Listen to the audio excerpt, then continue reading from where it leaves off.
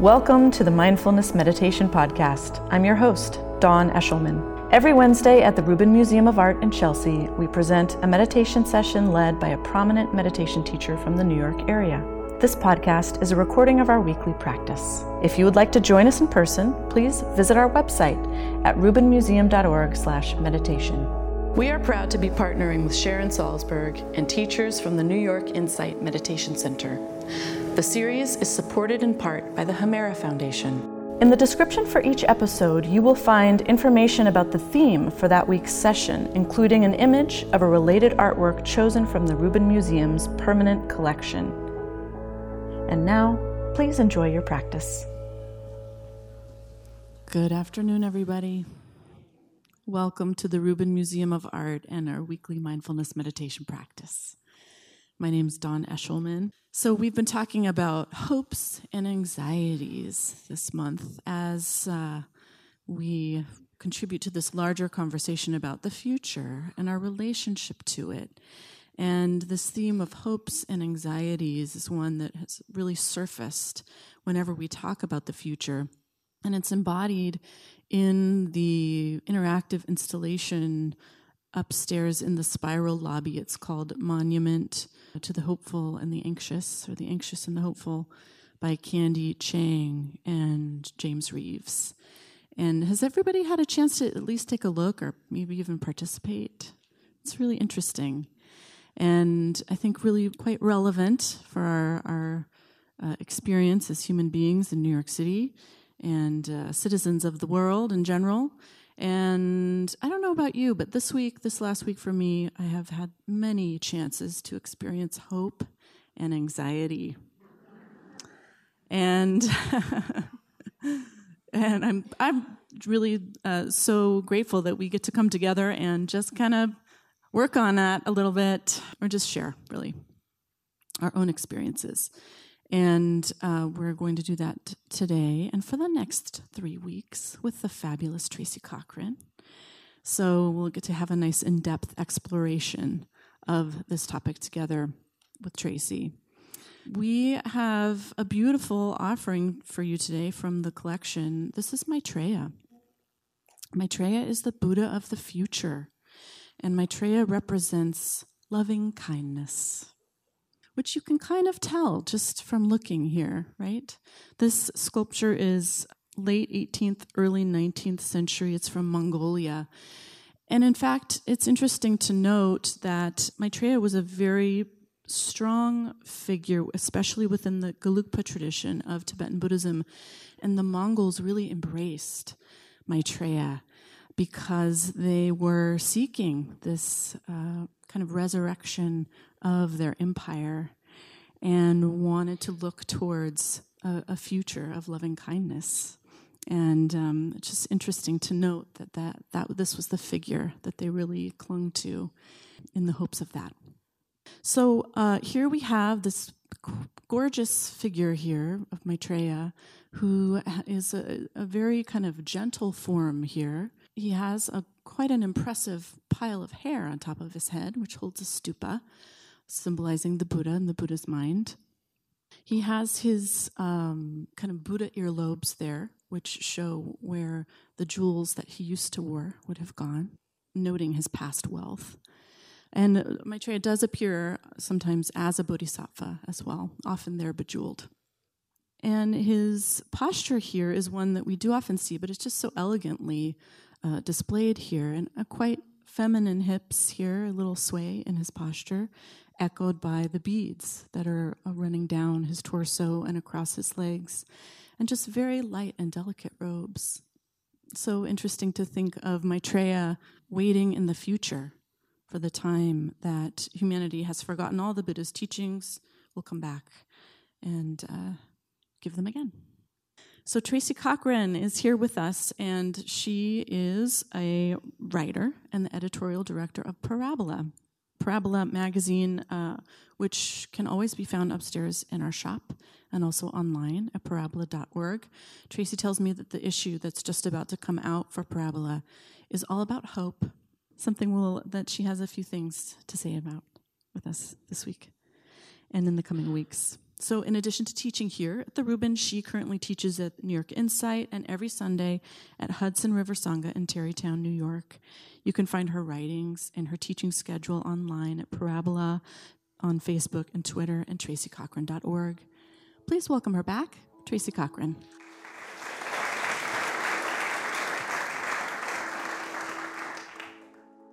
I must be honest with you. When I saw this beautiful golden figure looking so dewy and young with his jaunty little swing in his hips, and that this was an embodiment of our hopes for the future, the thought and the sentence that arose inside me was, "Give me a break." Give me a break. Give me a break. And then when I read the fine print, that it was also, by some people, a symbol of a hope to a return to a golden age of empire. It underscored the feeling of give me a break. Because some of us may feel like we're living through the end of an empire, a disintegration. Some of us may have come into the room feeling so separate from the rest of the people here because of their own anxieties and worries. You might feel like your head is so colonized by worries about another person that it's all you can do to be here. If that's how you happen to feel, you have company in this room and beyond this room. You might feel a secret sorrow for your own future. You might have gotten a diagnosis or some other news that makes you wonder what will come. But you're pretty sure it's not this dewy gold figure behind me. If you happen to feel that way, you have company here and beyond this room. And it occurred to me that that feeling of having company might be the beginning of something new. So I wanted to tell you a little story from my own life. I live in northern Westchester, which is surprisingly rural. I take a train. I'm always happy when I get here and there's no big tree down on the tracks. And seriously, and my town is full of people who are either commuters to New York City or steadfastly rural.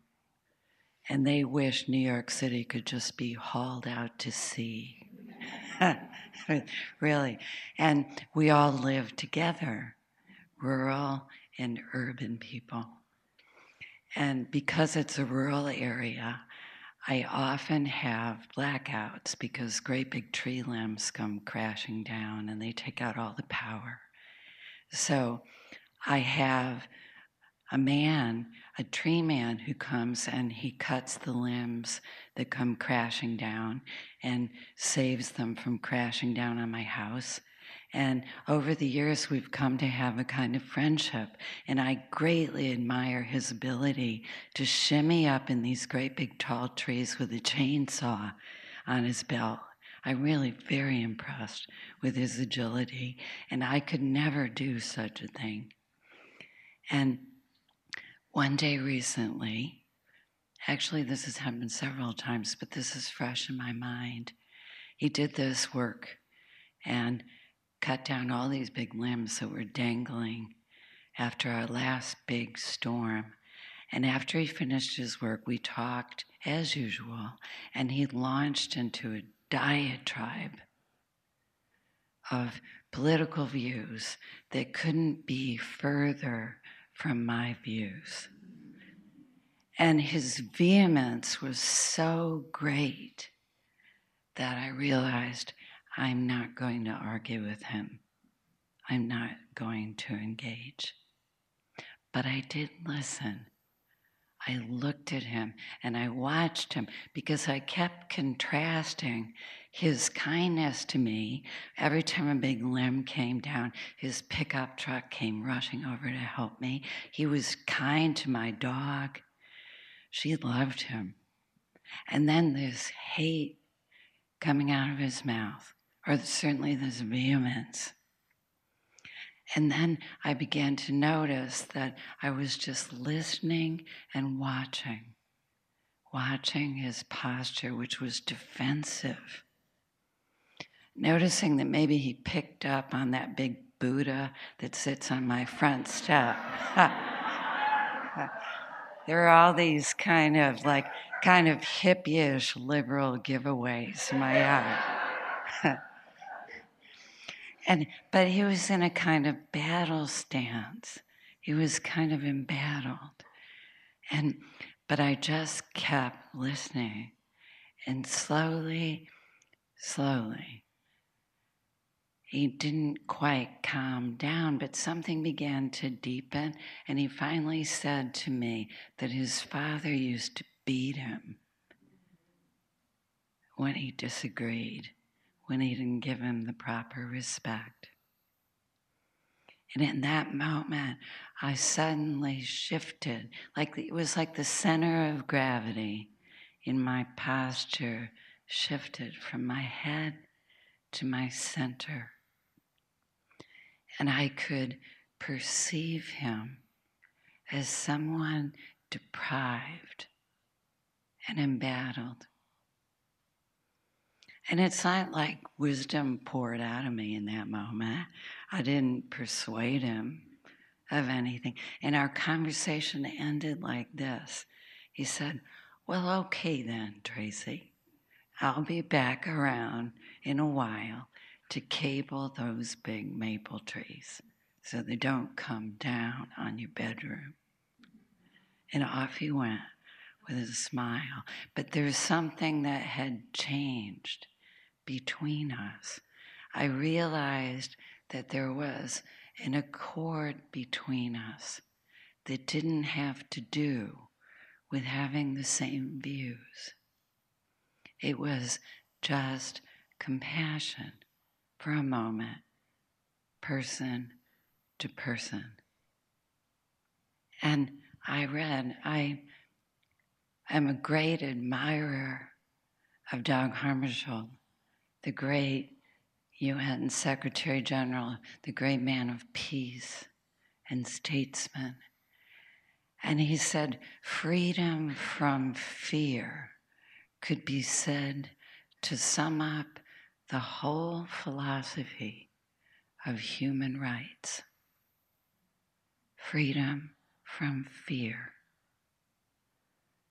is the whole of human rights. I realized that exchange I had in the front yard, and it wasn't really an exchange of words, because for once he was doing all the talking, was a freedom from fear. In me, too, I wasn't afraid of him, and he wasn't afraid of me. Even though we were wildly different, it was like red state, blue state. It's like polka dots in my town, red and blue. But I began to feel a new possibility. That Maitreya means love. Maitreya means love. And it doesn't mean, I realize so often when we have a Dharma talk, they ask us to do something I don't want to do, which is open my borders to be completely invaded by scary people. I don't want to I don't want to. I spend too much time having my head full of people I'm not even going to mention because you know their names too, because we all saw them on TV last week. And I don't want to. But I realized through my practice and as I prepared to come here that what we're really being invited to do is to soften and open to the boundaries, our own boundaries, to our own capacity for compassion and love for ourselves. And you might come in here with a head so full of worry that this sounds like a stretch. But what you can begin to experience is an ability to see in the dark, that you can sit and relax and begin to soften just as you are, head and heart, just as preoccupied as they are, just exactly as they are. You notice almost imperceptibly that you're widening your circle of compassion, as Einstein put it. That you're just beginning to remember that there's more to you than your fears, your anxieties, your beliefs even. There's a body that senses. You sense the temperature in the room right now. You hear the sound of my voice. You sense what it's like to be upright. And more than this, there's something in you that begins to respond. Imperceptibly, maybe. You hear my story. You know that experience. Sometime when you felt kind towards someone in your family who is driving you crazy. Someone whose voice triggers you. Someone whose beliefs you can't stand.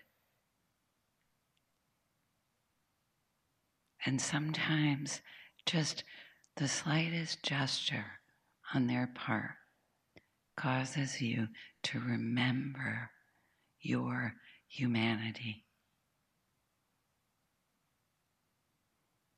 And it's extraordinary to remember that that is exactly what practice brings us, a capacity to realize that our limitations, no matter how heavy they are, our obligations and restrictions don't have to limit us. Because one moment at a time, just like I felt when I was standing in my front yard,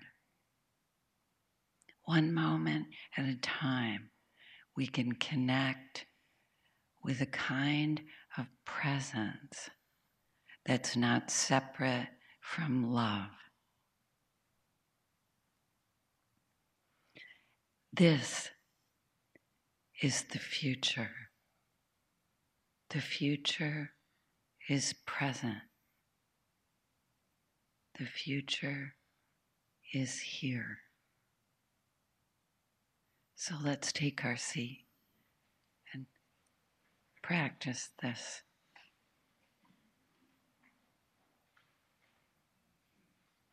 So we have our feet firmly planted and our back straight. Noticing how it feels to be in this body right now.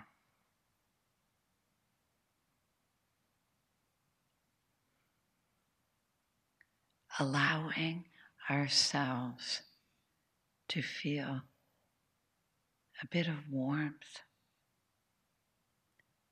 and kindness towards this body for showing up.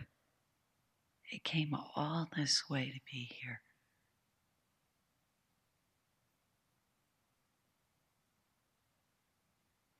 Noticing, without thinking about it, the basic goodness and goodwill of this body. It wants to be here.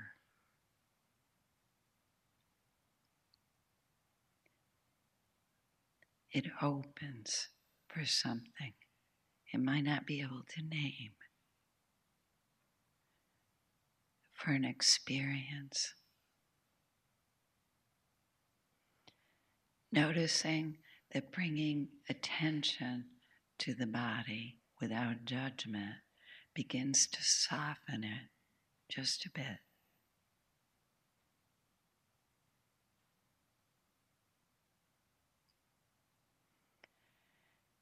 And as this begins to happen, allow the attention to come to the breathing without seeking to change it. Just notice the breathing.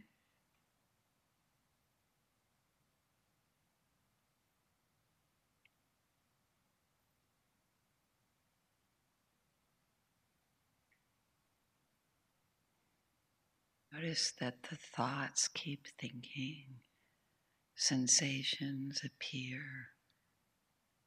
sounds, memories. Allow everything to be here with no judgment, with kind awareness.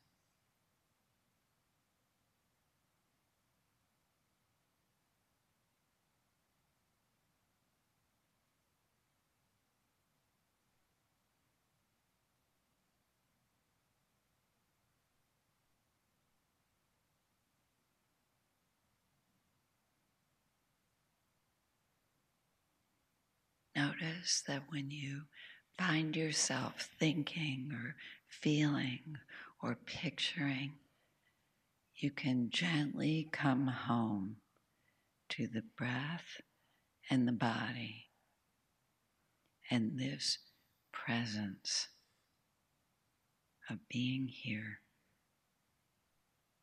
and find welcome, no judgment.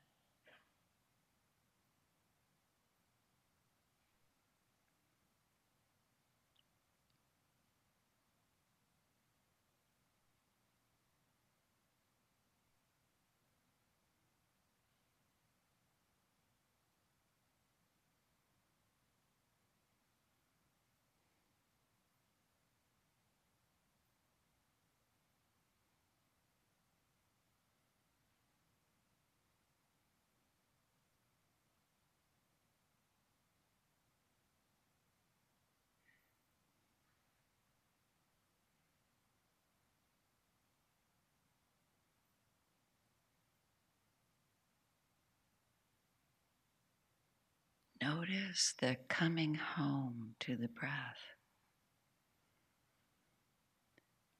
reminds you that there's a light of awareness inside you that is more than your thinking, more than your fears. It's a light of seeing without judging, without comment.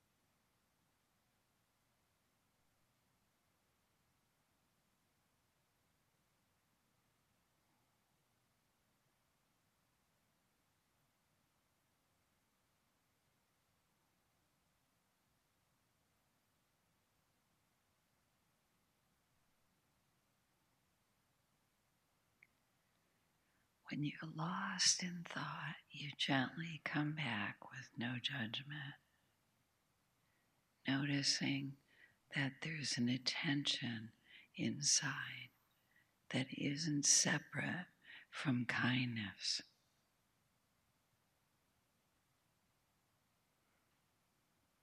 That wishes to be here.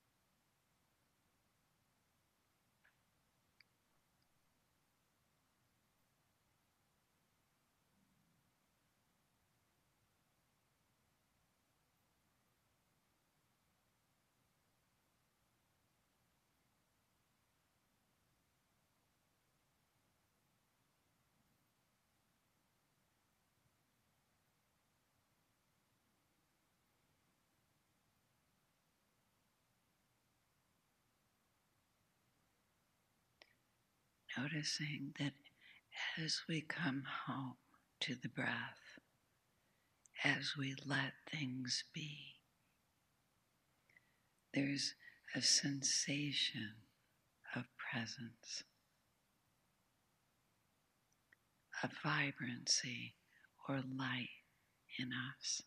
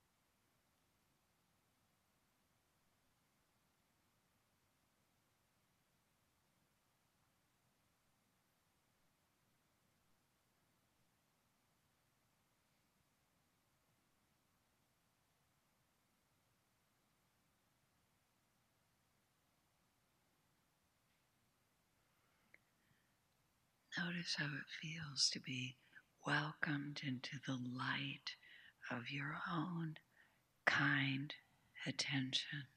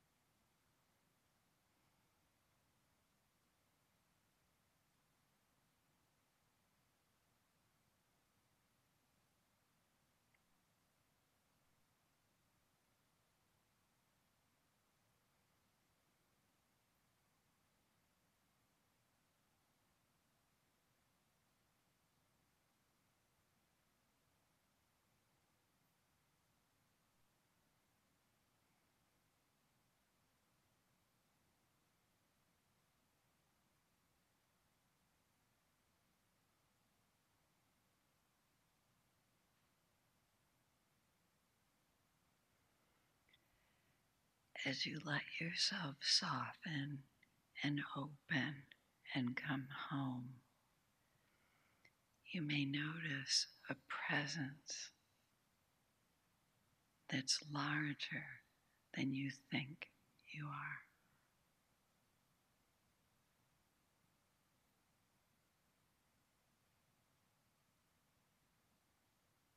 That's inside and also outside.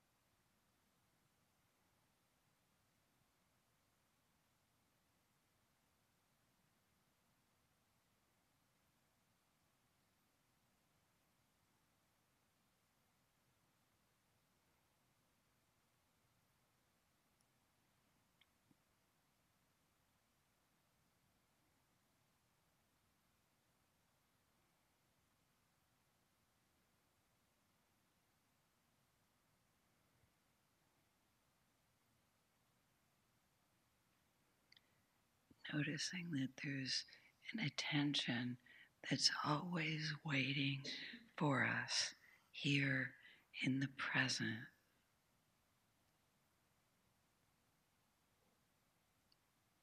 That isn't separate from love and kindness. It accepts without judgment.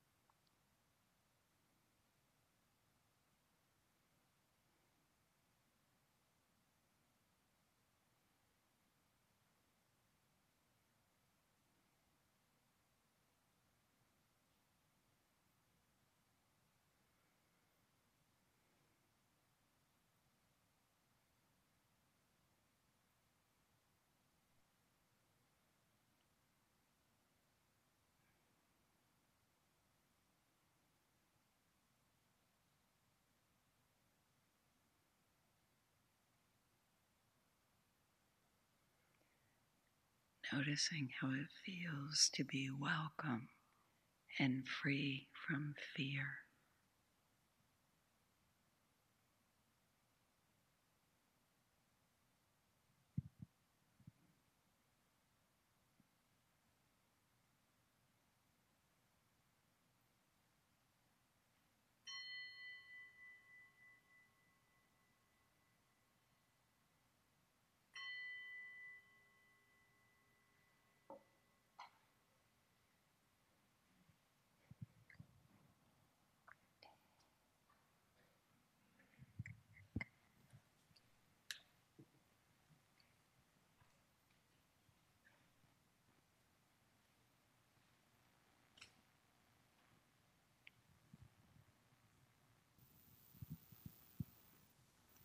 Thank you, Tracy.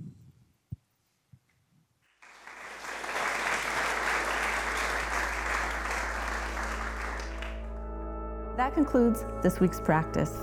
If you'd like to attend in person, please check out our website, rubinmuseum.org/meditation, to learn more. Sessions are free to Rubin Museum members, just one of the many benefits of membership.